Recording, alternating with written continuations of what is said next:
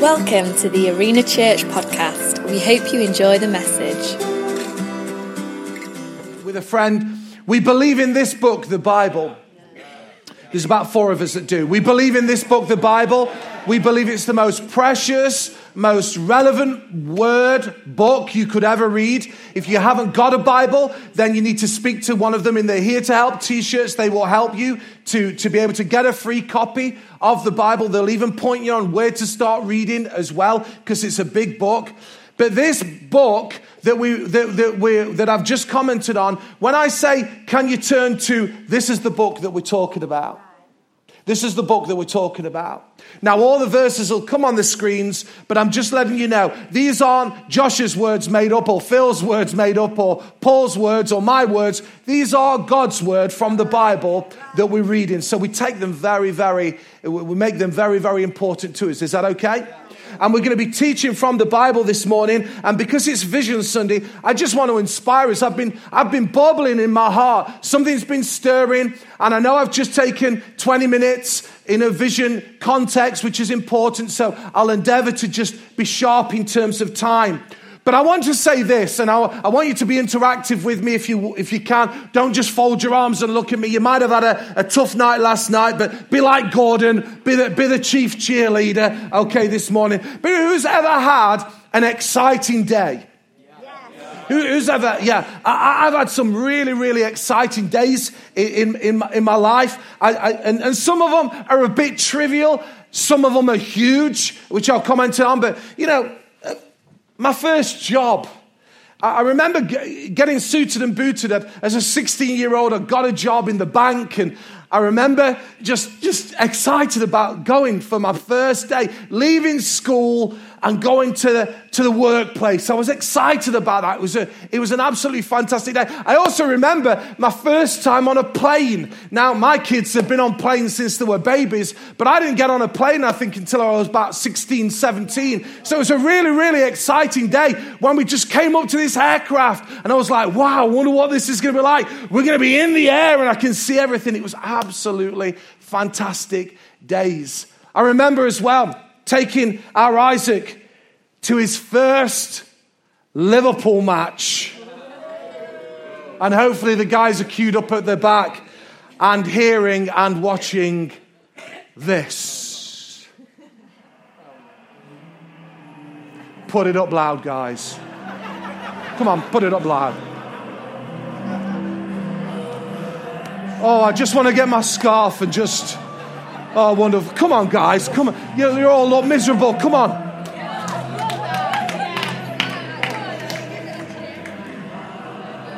Oh, look at it. Is Stevie G there? Oh, my goodness. Come on, take it down. They've had enough. They're a miserable lot, okay, this morning.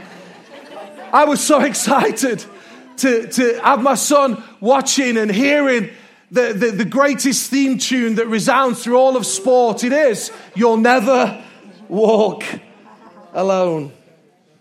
Some exciting days, but here's an important one. Getting married. What a day that was when Caroline and I got married. Just significant day. But also the birth of our 4 kids.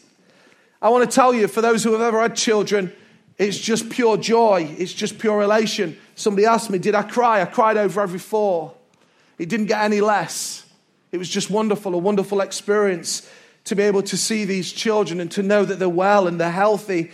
And there was a sense of relief, but just, oh, wow. And they're the most precious kids. You can't see any of the gunk on their heads or whatever. You just, wow. Yeah. Exciting days. It's exciting days, particularly around when I think about that one, because we were birthing something new. We were birthing something new. And I guess I live my ministry around these real thoughts, because I get excited. There's not really a month that doesn't go by. I can't say I'm like it every day, but where I'm not excited, because I just get a sense that we're birthing something new. Always looking for the new thing of God. God, what are you wanting to do? What are you wanting to say? What are you wanting to say to me? What are you wanting to do in me? What are you wanting to do through me? What are you wanting to do in the church? And I want to encourage you this morning, guys, around 3 thoughts. So you're still okay? You're still with me? A lot of activity, but just stay with me. because I think there's some things that are really, really important that are both personal and collectively important to us. And I really think they're important as we just draw our response to the 2020 vision offering. Because there's three things that I felt the Lord specifically lay on my heart. You've heard me talk about these things before. They won't be new to you, but I just wanted to draw them into one complete message. Because these are the three things that I just think that God is wanting to birth something new. First of all, I want everybody to just tap your neighbor or nudge your neighbor gently and just say this word, see. See. See. Everybody do it. Don't bomb out of it. See. God is wanting to birth something new in the area of our sight. Isaiah 43 verse 18 to 19, reading from the Message, says this: forget about what's happened. Don't keep going over old history. Let's just pause for a moment.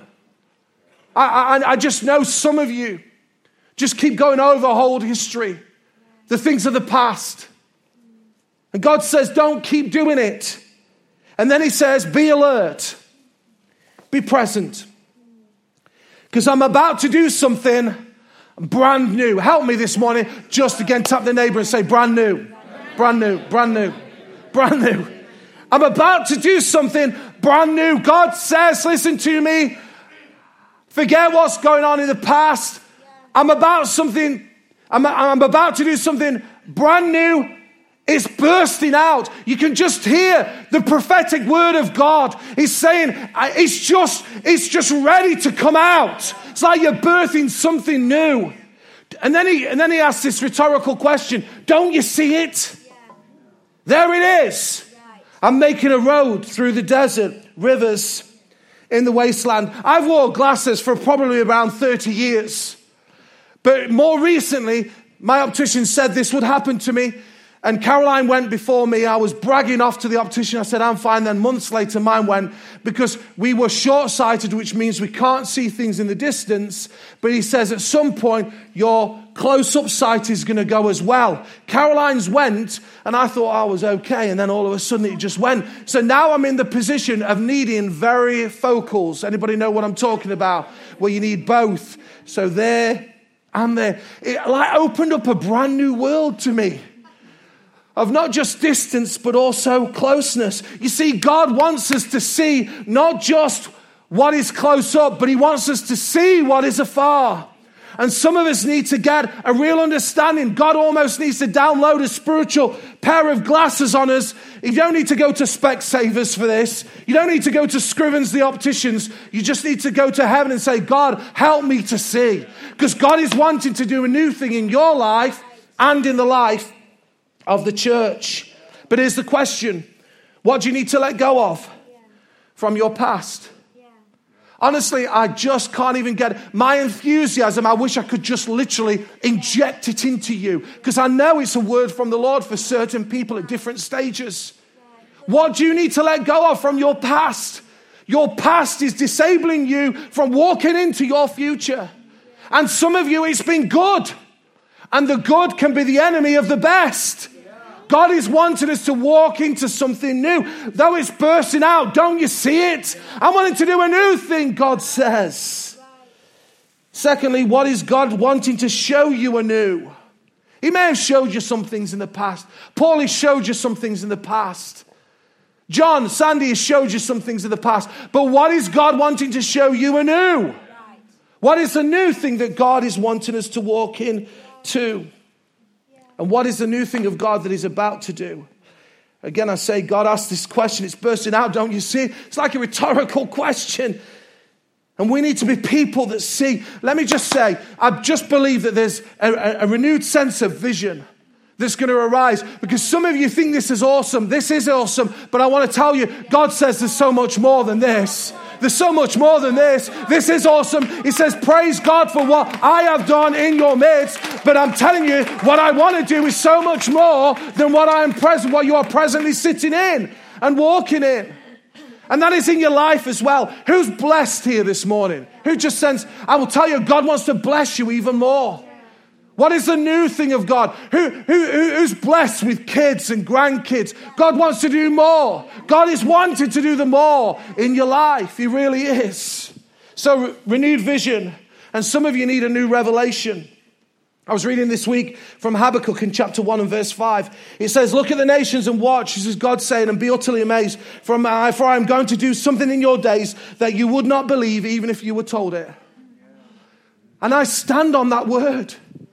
Even though I'm not presently seeing it in the physical, I am seeing it in the spiritual. I'm seeing it in the spirit. I'm about to do something that if they were told about it, you wouldn't believe it. There's some things that God is going to walk us in at the back of Arena Church and at the front and in the middle and the sides. It's just way beyond. It's way beyond anything you thought would be possible. And God says, I'm about to do it. We've got to begin to see it. Anybody with me? We've got to begin to see it. In your husband, in your wife, in your children, in your business, in your workplace, in the neighborhoods, in the towns, in the cities, in the villages, in the nation, across the M1 corridor. Oh God, help us to see. That's my response. I just want you to pause for a moment. Help us to see. If that's you, just quietly in your heart, help me to see God. The new thing, renewed vision, renewed passion. Help me to see. Help me to see what you are seeing, God. The second thing, not just seeing it, but what we're about to see is always going to lead us into multiplication. It's our word for the year, prophetic word. What God is wanting to do is far beyond what you think is possible. Who'd be excited if we were to go into Belper and we had 100 people by the end of the year? My hand would be up. That would be amazing. But God wants to do far beyond what is possible. Who's happy from Mansfield with what God is doing amongst us here in Mansfield? Your hands should be up because it's amazing. But how many would you say, wow, that God starts to say, Josh, the team, what I've got planned, there's many in this town, and I'm going to send them to you. And instead of being 107 averaging each week, you're now going to be at 207 and 307 and 407. Who's here from Ilkeston? Who's happy to be part of Ilkeston campus? Give us a wave. Lots of you who'd say, God, just help us to go. I mean, we're already packing the area out. Help us to go to a second service and a third service and a fourth service. Help us to explode in the youth program and the kids. That's what God's wanting to do in all these areas. You see, God lives in the place of impossibilities. If it's humanly possible, God is not needed. Why is God needed if it's possible? He says, you can sort it. And that is why God is challenging us, listen to me, to walk into areas of impossibility, because He says, this is where I am. People want to know where God is. I've now realized more and more, it's a revelation that's come to me over the last few months. God is in the place of impossibilities. That's where He dwells. If you want to find where He is, it's where it's impossible. That's where He is. And He'll meet with you. Because He's the God who multiplies. He took a little bit of oil. You know the story, don't you, from the Bible of the widow. Was it the widow? Was it the woman who got a son and who was about thrown into prison? There's two stories, isn't there, Phil? Anyway, yeah. Elisha, yeah. And took the oil. And all she had was a little bit of oil. And he said, bring it to me. He says, now go and collect a load of jars. Go and collect a load of jars. So she had to go and knock on the neighbours. Can I have your jars? They must have wondered what on earth was going about. He went for Sandy's jam. Sandy makes great jam. He went for Sandy's jam. It was just... And as the prophet poured the oil out, it never stopped flowing. He's the God who takes the little bit of oil and multiplies it. He's the God who takes the little boy's packed lunch. How cruel. And says there's 5 pieces of bread and there's 2 fish, and He blesses it and multiplies it, and it feeds thousands. But listen to me, He's the God who took 40 people on a windswept cold night in Field Mill, now called One Call Stadium. 40 people. And oftentimes the central heating wasn't working, it was ditched. Was it the Kevin Bird, that's it. Kevin Bird suite. That's where we were. It took 40 people. Who can remember? There's one or two of you can remember those days.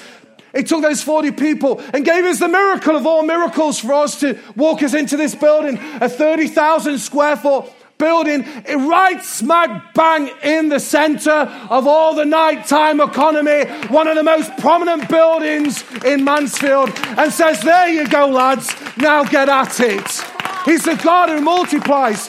He's the God who takes some baked beans and some tuna, Lisa, and just puts it, they were placing them on there with pasta and all the rest of it on the pallet.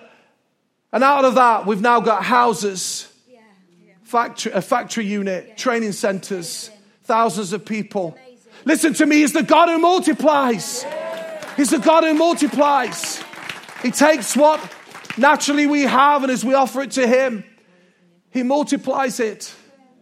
And there's nothing strange about it. There's nothing, in some ways, there is a mystical side to it, but it's just God. It's what God does. He's the God who multiplies.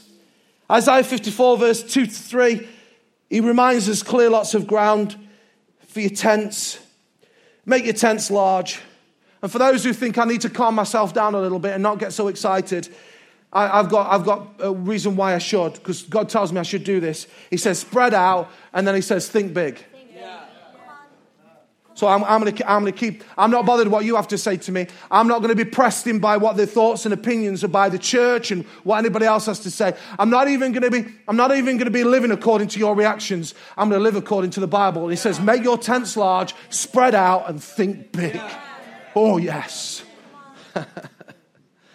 Because he says that we're going to need plenty of rope. Drive the tent pegs deep. You're going to need lots of elbow room for your growing family. I want to call it out this morning. I want to call it out. In what areas do you desperately need God to help you? Where do you need God to help you? Where do you need multiplication? Where do you need breakthrough? We heard it as Josh led us. Where do we need it? I want to tell you, he's wanting to multiply you in your business, your influence, your ability, your reach, your finances, your family, your authority. We just need to listen, we just need to receive it. In that place of prayer, in that place of gathering, we just need to receive it in Jesus' name. We need to clear lots of ground. We need to get ourselves ready. We need to spread out. We need to think big in Jesus' name. I'm calling out of you in Jesus' name. Some of you in this moment need to say, I know where it is, Christian. Just begin. God, I just receive it now. I receive the multiplication. I receive the multiply effect. I receive that place of impossibility. I'm going to walk in it in Jesus' name. I'm not going to be diminished. I'm not going to shrink back. I'm going to keep walking into all that you have for me, says the Lord. So we need to see, and we need to see the multiplication. But the third thing that I want to say is this. We have a promise. We have a promise. I want to tell you the promises of God are yes and amen in Christ Jesus. They are yes and amen in Christ Jesus.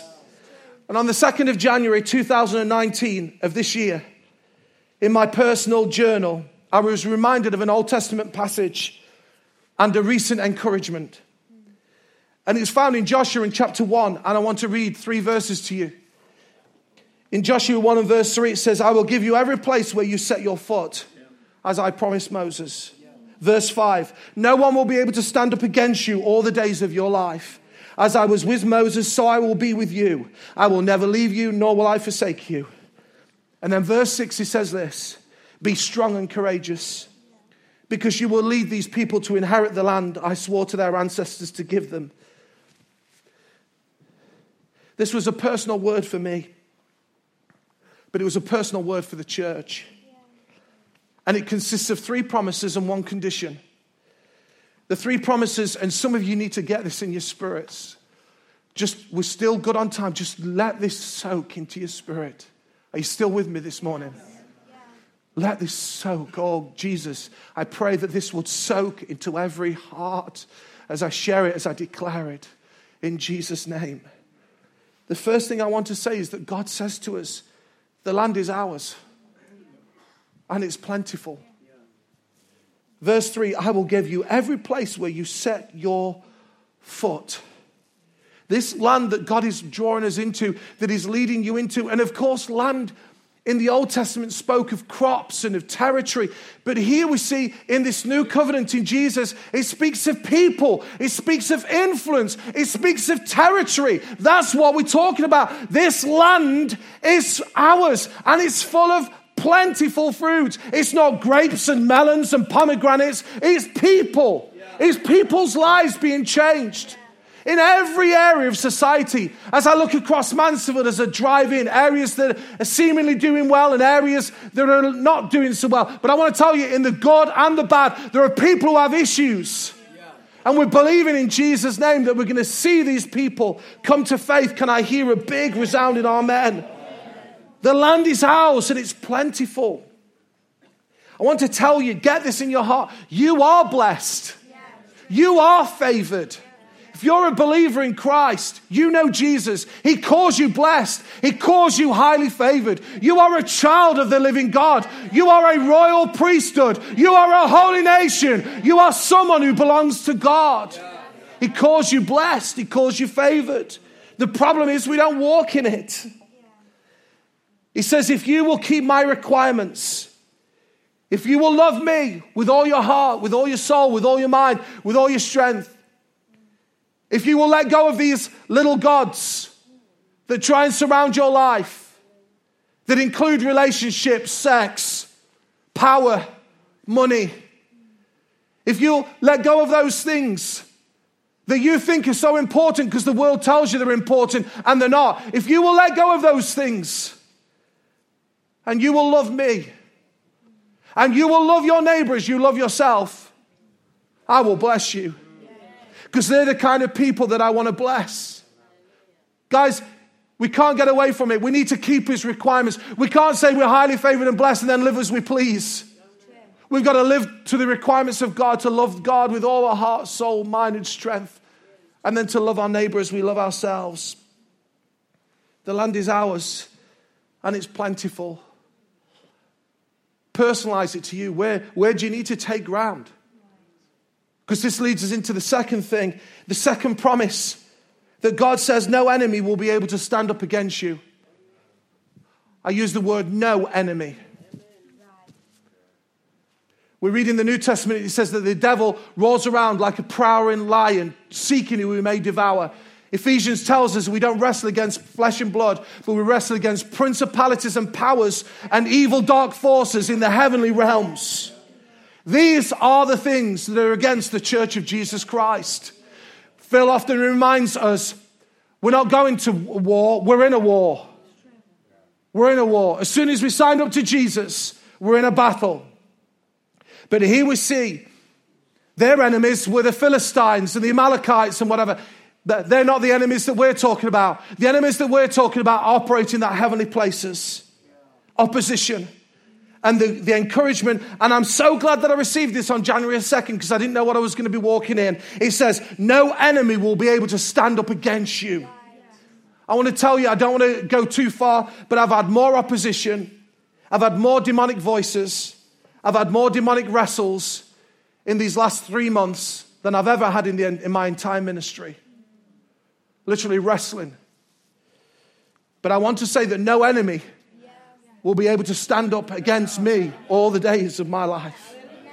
And against you all the days of your life. We are called to contend and persevere and stand in the heat of battle. Stand. When you have done everything, stand. Put on the full armor of God. Stand. Stand. Stand in prayer. Early morning prayers. Get out, guys. Monday prayers. Get out. We need to win the battle in the heavenlies. No one will be able to stand up against you all the days of your life. Are you getting it in your spirit? And thirdly, 3 promises. I will be with you. As you go and take territory, as you face enemies. I love this third promise. God says to me, Christian, He whispers it. He whispered it this week again. I'm with you. I'm with you. I will be with you. When you go into those places that you know are dark, I'll be with you. When you don't know what to do, I'll be with you. When you're going into that home context, you don't know what you're walking into. I will be with you. When you're going to see that important decision maker about your life, I will be with you. I will be with you. Because verse 5 says, as I was with Moses, so I will be with you. I will never leave you. Listen to me. Some of you need to listen. Jesus says, I will never leave you. I will never forsake you. You are not alone. I go before you, God says. God says, I will be your shield at the front, and I will be your rear guard at your back. 3 promises and 1 condition. The condition to seeing this come about, I felt the Lord say to me, you think it's going to be some complicated thing. It isn't. Verse 6, Joshua 1 verse 6. Be strong and courageous. Be strong and courageous. This is the condition. He says, Joshua, I'll do all those things. I just need you to be strong in me and very courageous. And very, very courageous. He didn't say very bolshy. He didn't say very arrogant. He said very courageous. He didn't say self-confident. He says be strong and very courageous. Have the courage of God.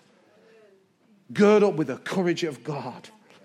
Because you will lead these people to inherit the land I swore to their ancestors to give them. We must take hold of his promises, but we must be strong and be courageous. A good friend of mine said recently, people in shops say to him, take care. And he says, I turn it on them straight away. When anybody says to me, take care, he says, I'll turn to them, I'll say, no, take courage. I don't need to take care. I just need to take courage. And I've started doing it. I've said, take courage. When I've been writing on notes where I'd letters, I'd normally say, I'm writing, take courage. This is the condition. Wherever you are going, guys, I know what it feels like. I know what it feels like to be weighed down. I know what it feels like to be battered. I know what it feels like to be cajoled. I know what it feels like to be in a fight. In all those practical areas, can I say to you, be strong. Be strong and take courage. And if you will do that, the land will be yours. No enemy will be able to stand up against you. And God says, I will be with you. And Jesus says, even to the very end